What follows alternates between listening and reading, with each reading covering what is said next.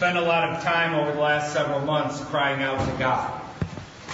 And I mean literally crying when I'm crying out to Him. Grieved in my heart over the state of our nation, a nation that has long been in rebellion to the Lord. A nation which over the last several decades seems to look at the Bible, sees what it says, and makes law and court opinion completely opposite to the Word of God. I see an arrogant people here in America who are obviously devoid of history or understanding the nature of man, and arrogantly think, like so many before them, that their wealth in science, their wealth in technology can conquer all. That we're all good. That they have no need of God or His ways. They know better than Him. They're smarter than God. That is the arrogance of man. And the rebellion has all come home to roost. The whirlwind is upon Americans, and still most don't see it for what it is. And even many Christians are indifferent to it all, even to this day, either because of their own worldliness or because they are chalking it all up to their prophecy charts that, hey, we're about to leave. But in the midst of this situation, I pray. I weep, I cry, but I pray. I do so because I know from Scripture and history that the judgment of God on a nation is a great and terrible thing. No one escapes its consequence. And our nation is deserving of His just wrath. And yet, in the midst of all this, God has granted men access to Himself to pray. Remember when Christ died on the cross? The veil was rent in two.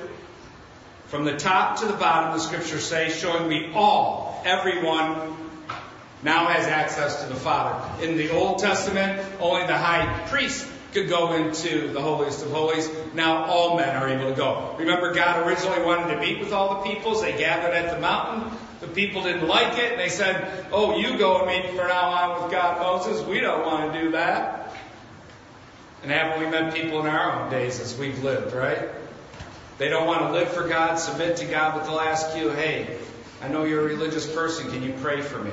Right? They always want a priest, but God wants us to meet with Him. We're a kingdom of priests, priesthood of all believers. Amen? When that veil was rent in two, remember this was in the temple. It was 60 feet tall. The rabbi said it was a hand's breadth thick. They said you could put 200 yoke of oxen on either end, drive them in opposite directions, and it wouldn't tear. God rent that veil in two. From the top down to the bottom, signifying that all now have access to Him through His Son, Jesus Christ, because of His sacrificial propitiatory work at Calvary. Hebrews 10, verses 19 through 22 says, therefore, brethren, having boldness to enter the holiest by the blood of Jesus. All have access to Him now. In the Old Testament, the high priest would take the blood of the lamb, sprinkle it before the veil 7 times, and then enter in. The blood of Jesus has given all access to the Father. To meet with Him, to petition Him, to pray, to commune with Him. Therefore, brethren, having boldness to enter the holiest by the blood of Jesus, by a new and living way which He consecrated for us through the veil, that is His flesh, and having a high priest over the house of God, namely Jesus, let us draw near with a true heart and full assurance of faith. All now have access to Him. You repent, turn from your sin, believe in Christ, you get to meet with the Father. All believers can meet with the Father. Not just one dude named the high priest. So God has granted this grand access to Himself but Christians seem to spend so little time in prayer, meeting with Him, petitioning Him. And this goes to the first matter we want to address this morning, namely, why do Christians pray so little? So few take time to petition Him in prayer. I myself have been guilty of this. And I have witnessed over my years how men, and even at times in my own life, men do not petition God as they should. They do not meet with Him to make their requests known to Him. And I believe one of the great causes of this is unanswered prayer. What's perceived as unanswered prayer. We read verses like Mark 11:24, where it says, "Therefore I tell you, whatever you ask for in prayer, believe that you have received it, and it will be yours." 1 John 5:15, "And if we know that He hears us, whatever we ask, we know that we have what we asked of Him." Another example would be Matthew chapter 7, verses 7 through 11. "Ask, and it will be given to you. Seek, and you will find. Knock, and it will be opened to you. For everyone who asks receives, and he who seeks finds, and to him who knocks it will be opened. Or what man is there among you who, if his son asks for bread, will give him a stone? Or if he asks for a fish, will he give him a serpent? If you then, being evil, know how to give good gifts to your children, how much more will your Father who is in heaven give good things to those who ask Him?" So the Christian reads these types of scriptures, and he kneels down to pray, and he makes his petitions known. And then God doesn't answer. The negative impact that the Christian experiences when this happens is compounded by the phony ministers that abound in America.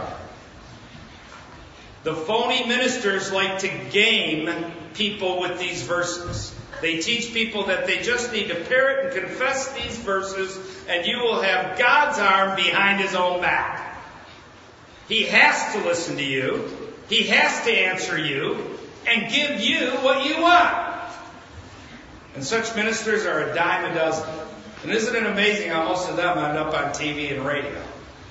The very caricatures we have to overcome when we go out to minister at the universities and on the streets and at the halls of the legislature and the judiciary and on and on. Their awful form of Christianity is what we're painted with.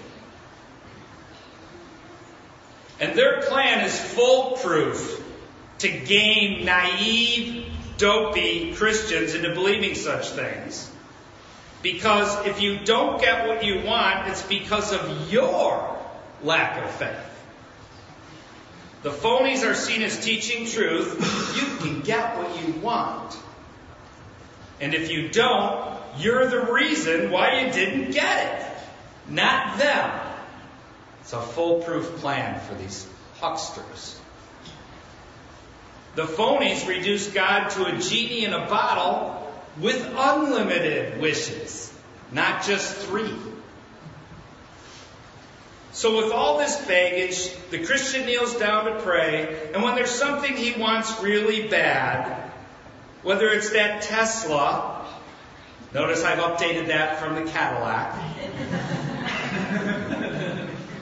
whether it's the Tesla with the tinted windshield, or mom or dad being cured so they don't die, whatever it is, even if it's something like an abortion clinic being shut down so little preborn babies are no longer murdered, and the Christian petitions the Lord and it does not come to pass, this causes him to no longer want to petition the Lord. They did not get what they wanted. They still love the Lord. They still want to live for Him. They just no longer want to be let down. They no longer truly trust Him. Rather than be let down again, they simply no longer ask. They no longer pray. They come to the conclusion, whatever will be, will be. Que sera, sera. They draw back from meeting with Him and petitioning Him with their needs, the needs of others and the needs of this nation. And are they right for such thinking? No. They are absolutely not right for such thinking. They have simply misunderstood prayer. They have simply viewed God as a genie in a bottle. He may not want you to have a Tesla.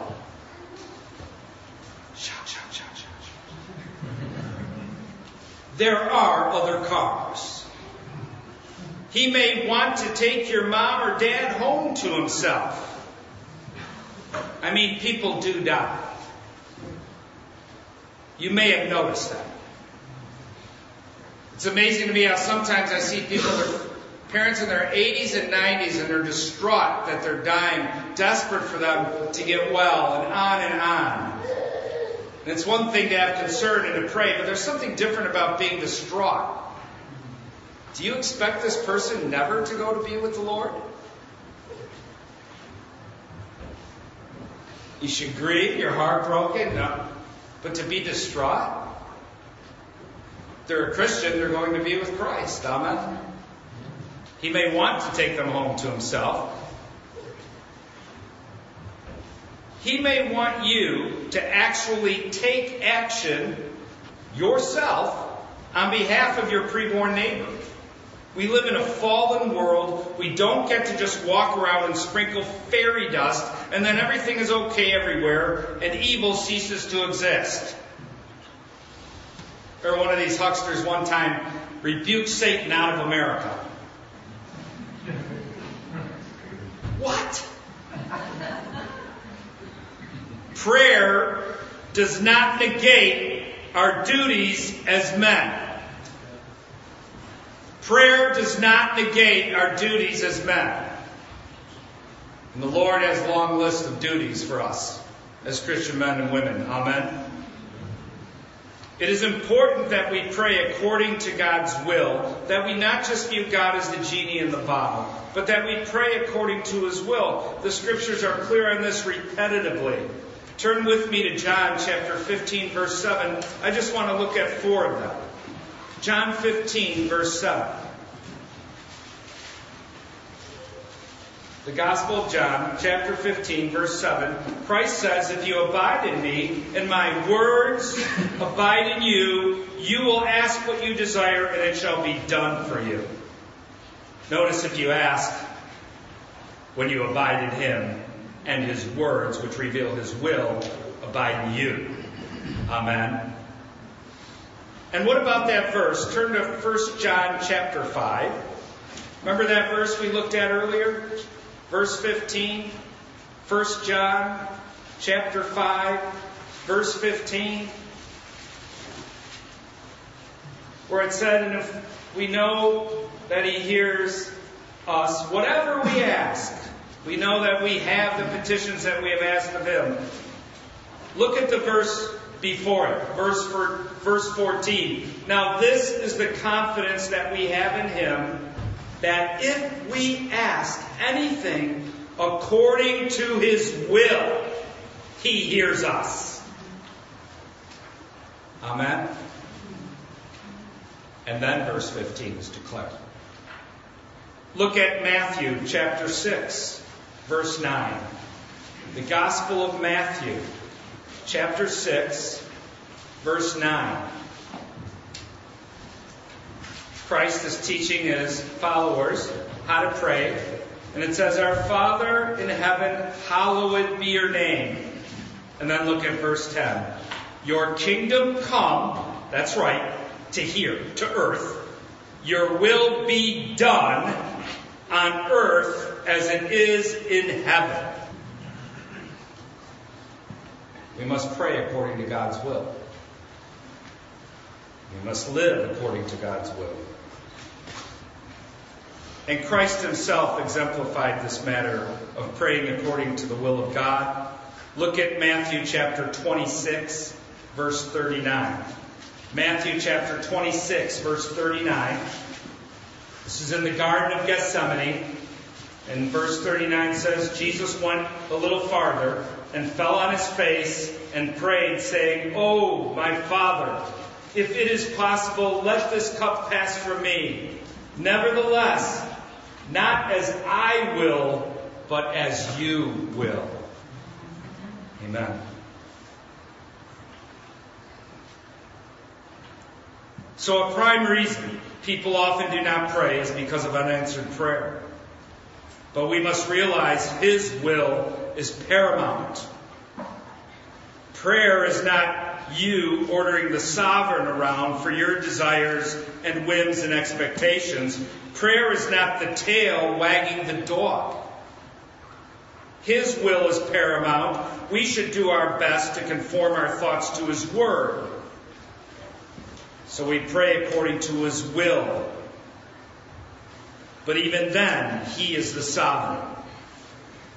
This is why men clothed in humility, men who have laid down their arrogance of being smarter than God, often end their prayers by saying, "Nevertheless, may your will be done."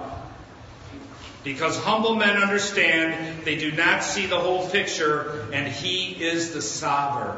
Amen? That's right. Important stuff. And now the seeming paradox. We discussed why do Christians pray so little. But now let's consider the second matter. Why does American Christianity foment a preoccupation with prayer? Let's consider that. American Christianity has a preoccupation with prayer. Let me assert that first off. You may have noticed it if you've been a Christian for any amount of time. Prayer takes preeminence over any act. Anything. Prayer, prayer, prayer. American Christianity has a preoccupation with it. American Christianity puts prayer on a pedestal. Though most Christians pray precious little, although it does increase during times of trouble, they like to give prayer a place of eminence. Christians pray little, but they like to give it a place of eminence. Why? Let me begin by stating this first. Prayer is part and parcel of the Christian life. It is not the be-all and end-all of Christian life, as American Christendom has made it out to be. Prayer is part and parcel of the Christian life. It is not the be-all and end-all of Christian life. And here is why many in American Christianity have given it undue prominence. Listen to me now. This is why American Christianity has given prayer undue prominence. Because for some, it provides excuse not to act. For others, because it provides justification for indifference to evil in the land. And still for others, because it provides cover for cowardice. Gives the veneer of being spiritual while neglecting one's duty as a Christian man or woman. As a churchman who's been involved in much action on behalf of the preborn over my lifetime, I have encountered again and again those who I inform about the horror of abortion who simply respond by saying, "I believe we should just pray to end abortion." And they feel so spiritual about that. I don't carry a sign. I don't go out and talk to anybody. I don't write letters to legislators. I pray about it. This is known as false piety. False piety is where you take one thing of God and use it as an excuse not to do another thing which is of God. That's what false piety is. It's like saying, I will pray that abortion ends, but I won't act on behalf of my neighbor in need. And Christ addressed such thinking, didn't he? The parable of the Good Samaritan. When you see someone in need, you act to help them.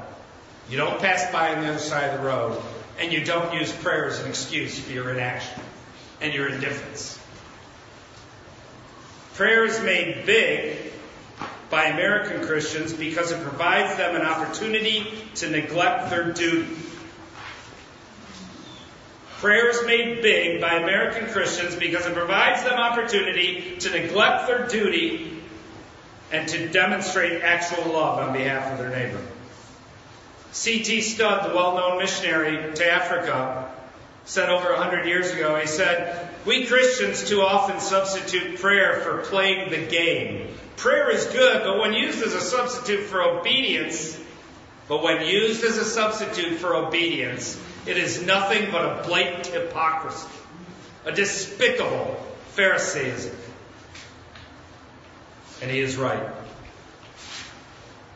I refer to this idea that we should just pray as the prayer heresy.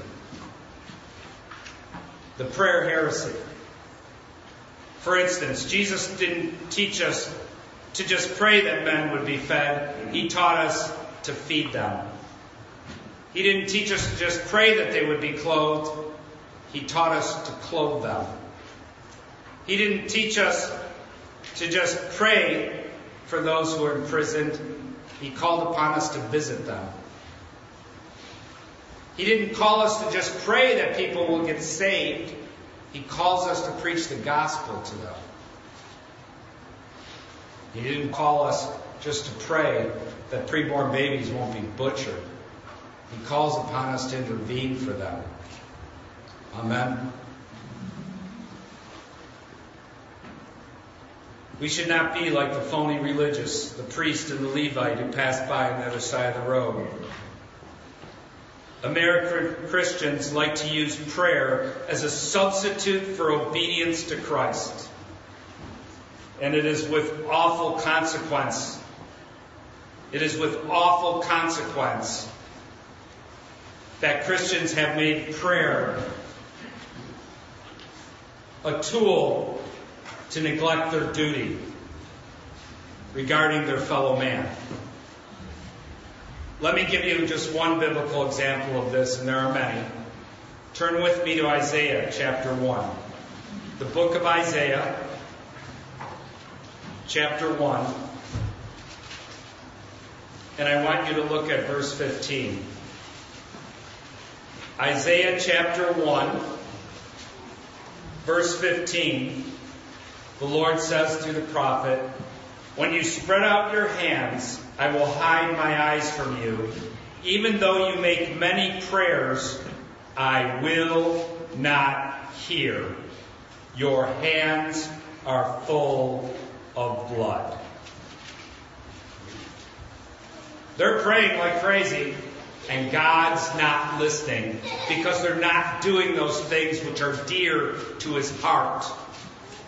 And he goes out and lays out what some of those things are that are dear to his heart in the very next two verses.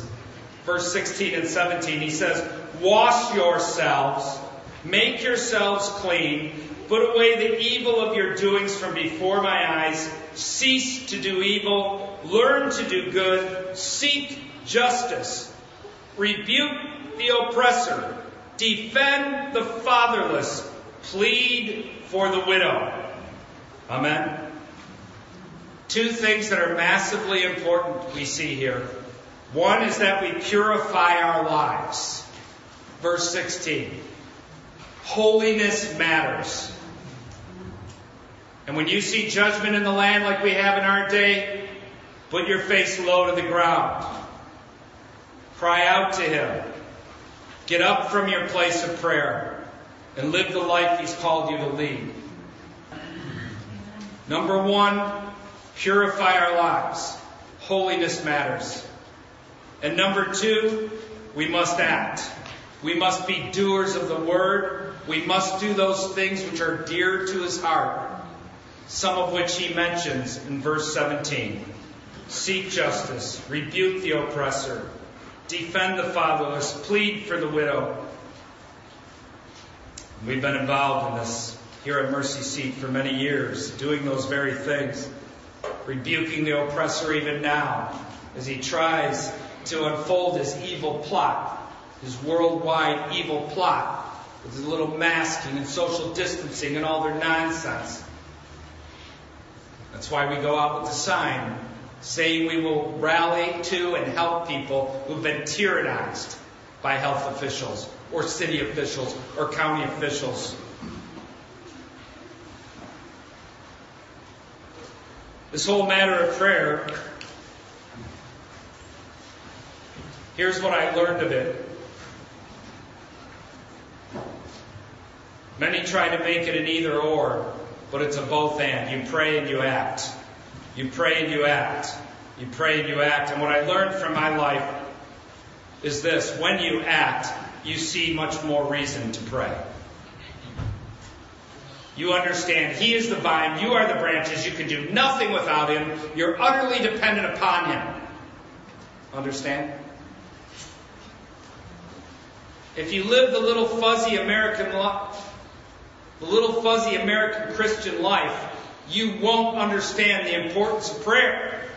If you act, if you do those things which are dear to His heart, get involved in a fight against evil, you will see how important prayer is. It will make you into a man and a woman of prayer. In summary, it's important that we pray according to God's will, and it's important we do not use prayer as a substitute for our duties as men. And having said all that, I exhort you now and say, pray! Pray! And I could go through about 50 verses here, which encourage you to pray. I just want to look at 1 Timothy chapter 2, verse 1.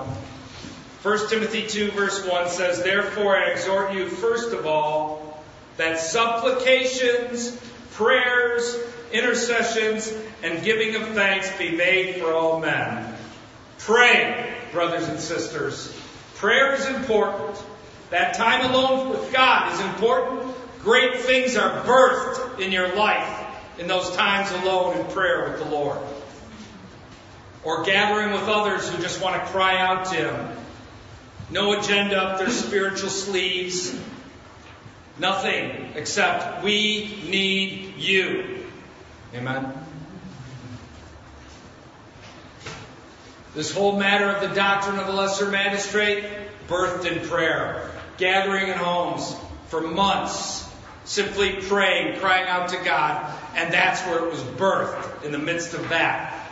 That a book needed to be written, that a website needed to be established, that the Christians, the people of America, and the magistrates of our land need to understand this doctrine, this biblical doctrine of the doctrine of the lesser.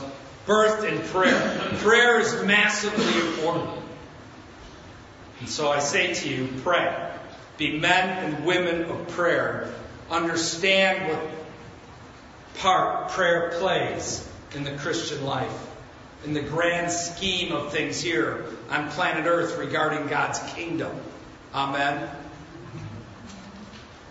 May Christ be praised. Let's stand and we'll close in prayer.